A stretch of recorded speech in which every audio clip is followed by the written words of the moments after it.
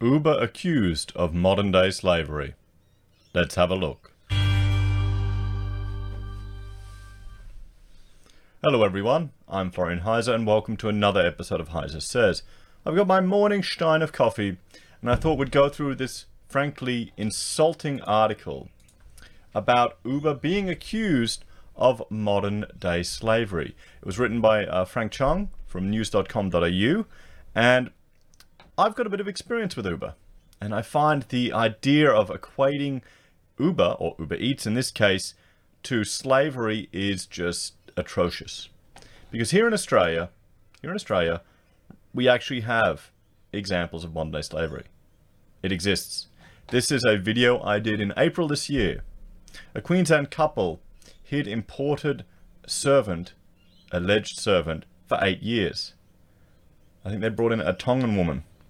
A Tongan couple, working in Australia, imported a live-in worker from Fiji because they felt a servant was missing from their lives, a court has heard. For 8 years. Slavery exists in Australia. This is an example, and I will link to this video, and you can, I think I'm wearing a Hawaiian shirt for some reason in it. You can have a look at that, and then jump back to what people are saying here about Uber and Uber Eats.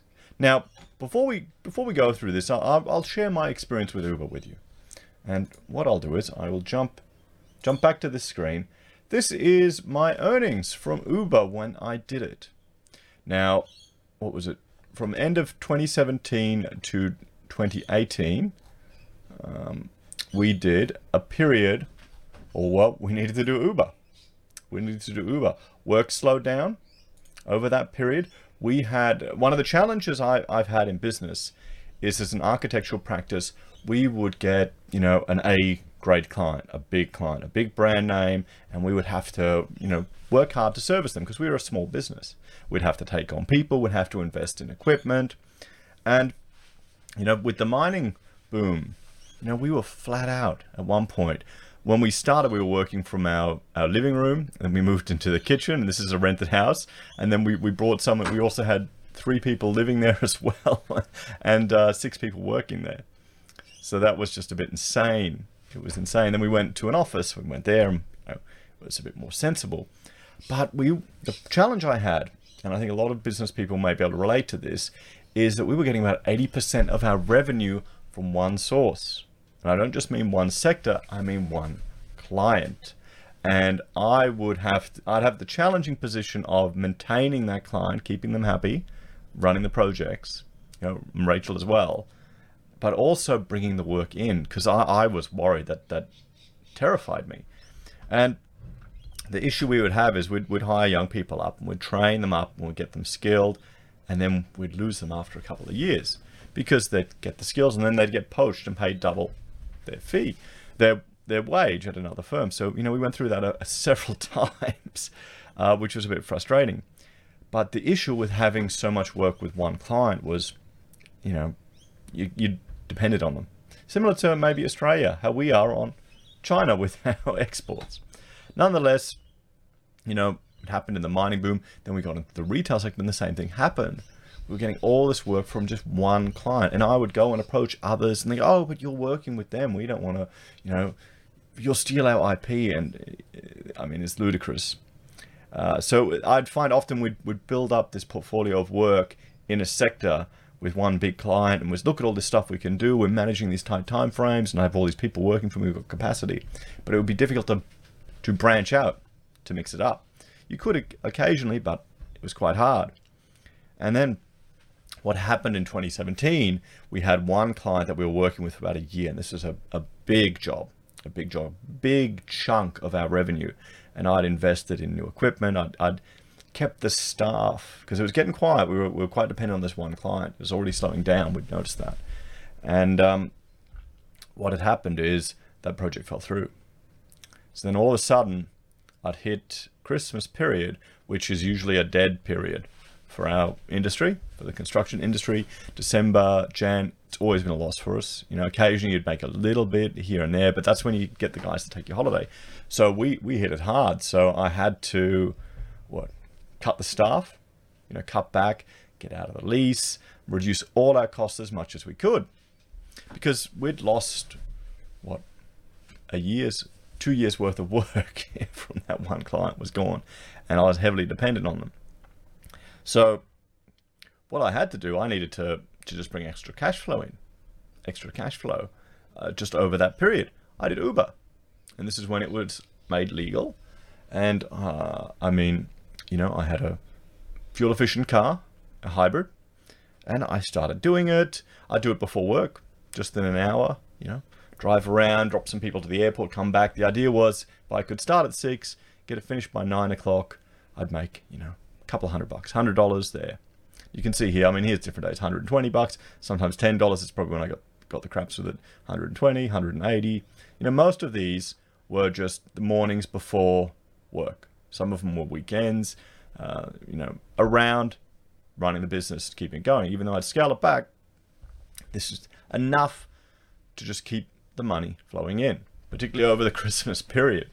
And I actually found, to be quite honest, Uber was a good source of work too, because I really enjoyed the conversations with people, chatting with people and talking to them, and it led to work, much to my surprise. So I joined all these networking groups. I used to run all these other things where, you know, you'd be going, drinking, joining the Brisbane Club, and I'd get more opportunities driving people around in Uber and handing out business cards. It was also really useful because I would listen to audiobooks when I was going around, driving around between trips. In the end, I stopped doing it. Well, because work picked up. I didn't need it as much. It was great for a time. And when I did the books at the end of the year, I saw it really wasn't that profitable for the amount that I was doing it. I was doing a little bit here and here. You know, when you count petrol, and I mean, there you go, $700. That was a good week or a good weekend. So I'd do Uber and Uber Eats as well. Now, the thing is, I knew exactly what I was getting into. I had no illusions. Frankly, I liked it because compared to running a small business, the money would just appear every day. Every day I could press a button and the money would appear. And that was quite novel to me, because one of the challenges we would have is, I mean, particularly, you know, with that big client, I'd kept people on longer than I probably should have. I probably should have cut staff earlier. You know, they'd like delayed 2 months of payment, and that really makes a problem. And that's happened with nearly every client, every big one we've had. And some of it's just their terms are just ludicrous. That's in the construction game. So I just love getting cash in every day. So I did it, you know, for a few months over there. I think, when did I finish? April. I did it January. Oh wait, December. I'm going backwards. Oh, anyway, you know, you can see here. So it was a good bit of extra cash to come in. You know, you worked hard, you know, you did 7 days a week, another $700, another $500 coming in. But then you take fuel off, which wasn't too bad, but then you take your car off. It's pretty much breaking even with what I was doing. It was breaking even, which wasn't too bad because it was cash flow. I wanted cash flow, just money, keep coming in while I, you know, got rid of other expenses. I also did, you know, Uber Eats. That was interesting. I did it in conjunction with Uber. So Uber, because I had a decent Camry, I could drive around, pick up people, take them around. Uber Eats, you'd stop to go to a restaurant, grab a bag, and drop it off at different locations. I had another friend that did it. And he was a real estate agent. His car wasn't good enough. You know, it was a Mercedes, it was a nice car, a luxury car, but it was a bit old because they've got all these rules. So he couldn't actually get Uber, but he could do Uber Eats. And he was doing it between, you know, meeting with clients, working just to have additional cash flow coming in. Because the real estate game, you know, you get paid in big chunks. And, you know, it was useful for him as well. It was easy. I think he did it with his girlfriend. She'd run in, grab it, boom, and then get a system going. He's pulling in like $500 every now and then, every couple of days, which was handy. It's useful to have. Now, in both those situations, we knew exactly what we were doing, and we needed the money. It helped out. There are other people that do it full time and they go hardcore. There's all these strategies for how you can make money. You know, The thing that's stopping me doing it now on the weekends, because honestly, I would still enjoy just doing it. A lot of middle-aged dads go out and do it, for one night a week. A bit of meeting people and getting paid. It's easy money. The one thing that would stop me is the amount of red tape now that the government has put in. I need to pay for this license, I need this type of insurance, all these different bureaucratic things for the government that is not necessary in the slightest. It's just bureaucracy. And it adds like $1,000 cost to it. It's a more expensive insurance to it. All these additional, the insurance I can understand, all these additional costs. And then if I would want a camera in the car to record, because you don't know what could happen. What really annoyed me was 2 girls snorting cocaine in the back seat down the Gold Coast, which I didn't like. I don't want drugs in my car. And, I had no way of recording that situation because I didn't have a special camera in there that you needed. So more government rules restricting, adding cost for me to do it and restricting my ability to protect myself. So with that in mind, that, I would say I have, a fair bit of experience in Uber and Uber Eats. I think I can make a call on this article, and I find the idea that calling it modern day slavery probably has something more to do with the incompetence of the driver.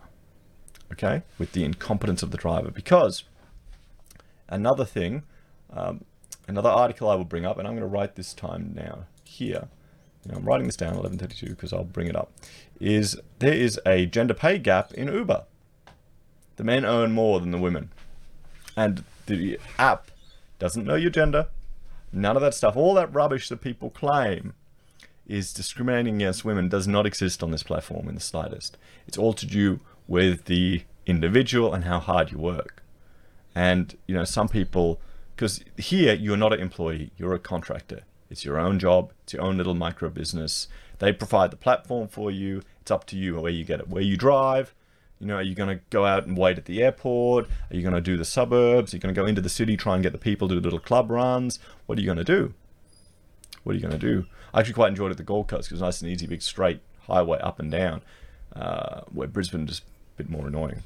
So let's have a look. It's modern slavery.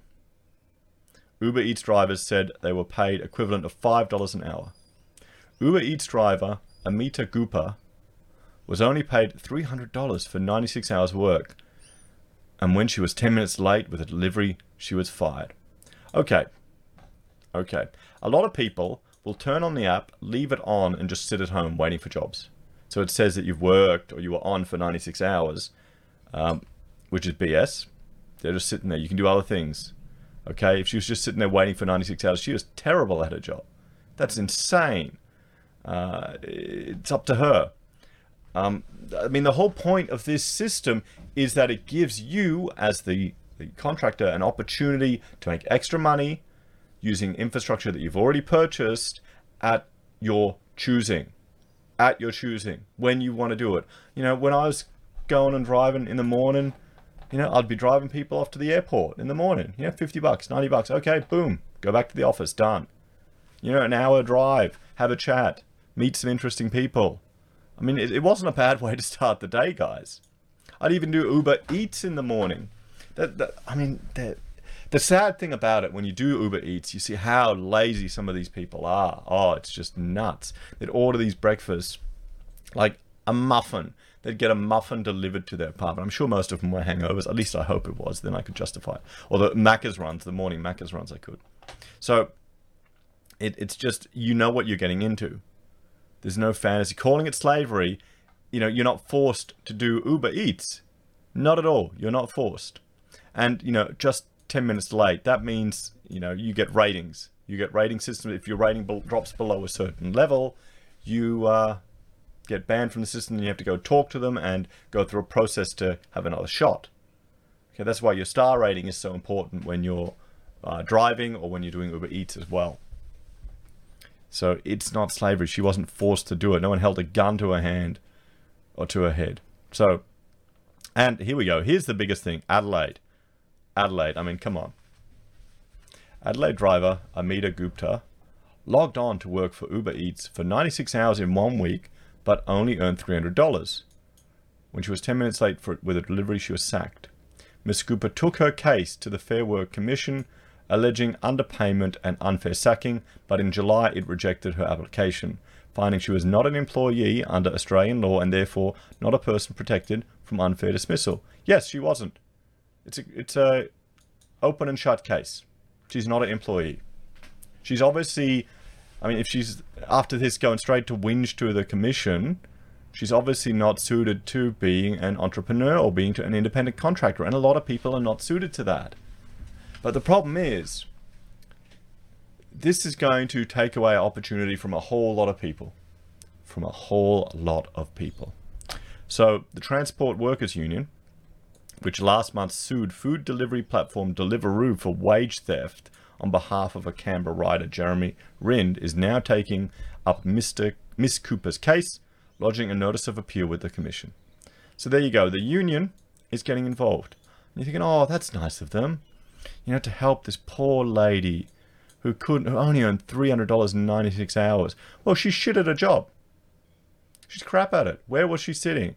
Was she at the restaurants? Why was she on for 96 hours? Why didn't she just pick the times when the lunch rushes were? You know, go to the restaurants, wait there, find out what's going on, know your city.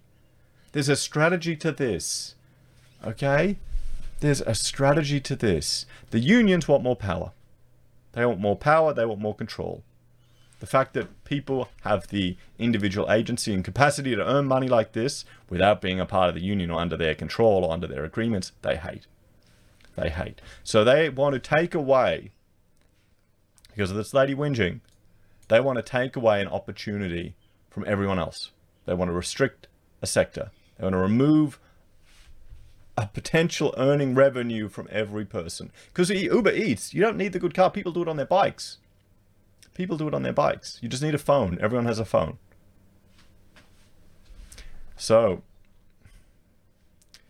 we worked around 2,700 hours and got paid a total of 21,000. Her husband, Santosh, told a news conference at the TWU headquarters on Monday. It works out to only $7.85 an hour, after vehicle expenses out to $5 an hour. It's slavery in the modern world in Australia. No, it's not. No, it's not. Okay? It may not be profitable, but if you're 2,700 hours in, you should already realize much earlier what it is.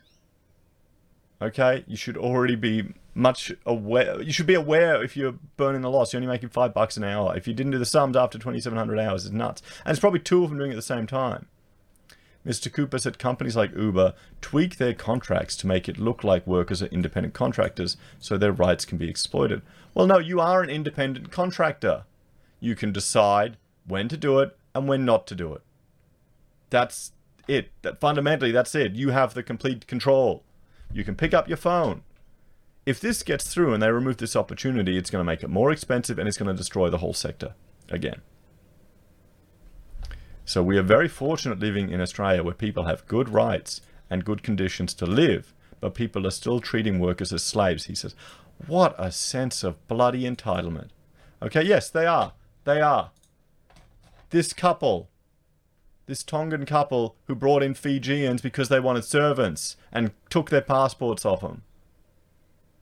Okay? Watch this video. That's slavery. Not when you have the choice as a person to go and work. You know, you can sign up. They had to sign up. No one forced them to sign up. You have to sign up. You have to go into their bloody Uber office, get their stupid bag of rubbish, and then you have to do it. You have to press the button. It's up to you. That isn't slavery.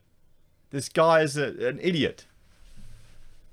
And the news are jumping on board, and the union is using it as a power grab. And you may think, oh, that's not fair. I wouldn't work for that. You don't have to. It's that simple. These jobs didn't exist. This industry did not exist 10 years ago. What was it? You were getting delivery drivers from Domino's or Pizza Hut. That'd probably be it. And how much were they paid? They had to work at particular shifts. They didn't have the freedom to do it. Often they had to buy their own bloody uniforms. They had to put stupid crap on their cars. I mean, come on. Mr. Gupta said the pathetic Uber Eats app would sometimes direct a rider to take a particular route, which the company would then not pay. They only pay the shortest route, he said. TWU National Secretary Michael Caine said in a statement, the case highlights just how low Uber can go in terms of abusing workers. What? Okay, I mean, come on, mate. Yeah. Sure. They expect workers to be logged on for hours with no work, and if they are a few minutes late, they get sacked with no warning or no right to appeal. Sure. No, they don't expect you to be logged on for hours. There's no requirement to be logged on for hours. You can log on whenever you want. There's no contract you sign with them saying you must be logged on for hours. Where is this coming from? Okay? Where's this coming from? It sounds like this couple don't know what the hell they're doing. And maybe it's just not that popular in Adelaide. I mean, come on. When do you think Uber Eats is going to do well? You might get some morning breakfast, lunchtime, and maybe night. You know, you focus on Friday, Saturday, Sunday mornings for hangovers. I mean, you don't just sit there forever expecting it constantly to stream through. These drivers have chosen to take a stand, demand their rights and take on Uber. We believe the Fair Work Commissioner's decision to refuse their case for unfair sacking was wrong, and we believe they have strong grounds to appeal it. Or we believe there are strong grounds to appeal it. Well, I hope not.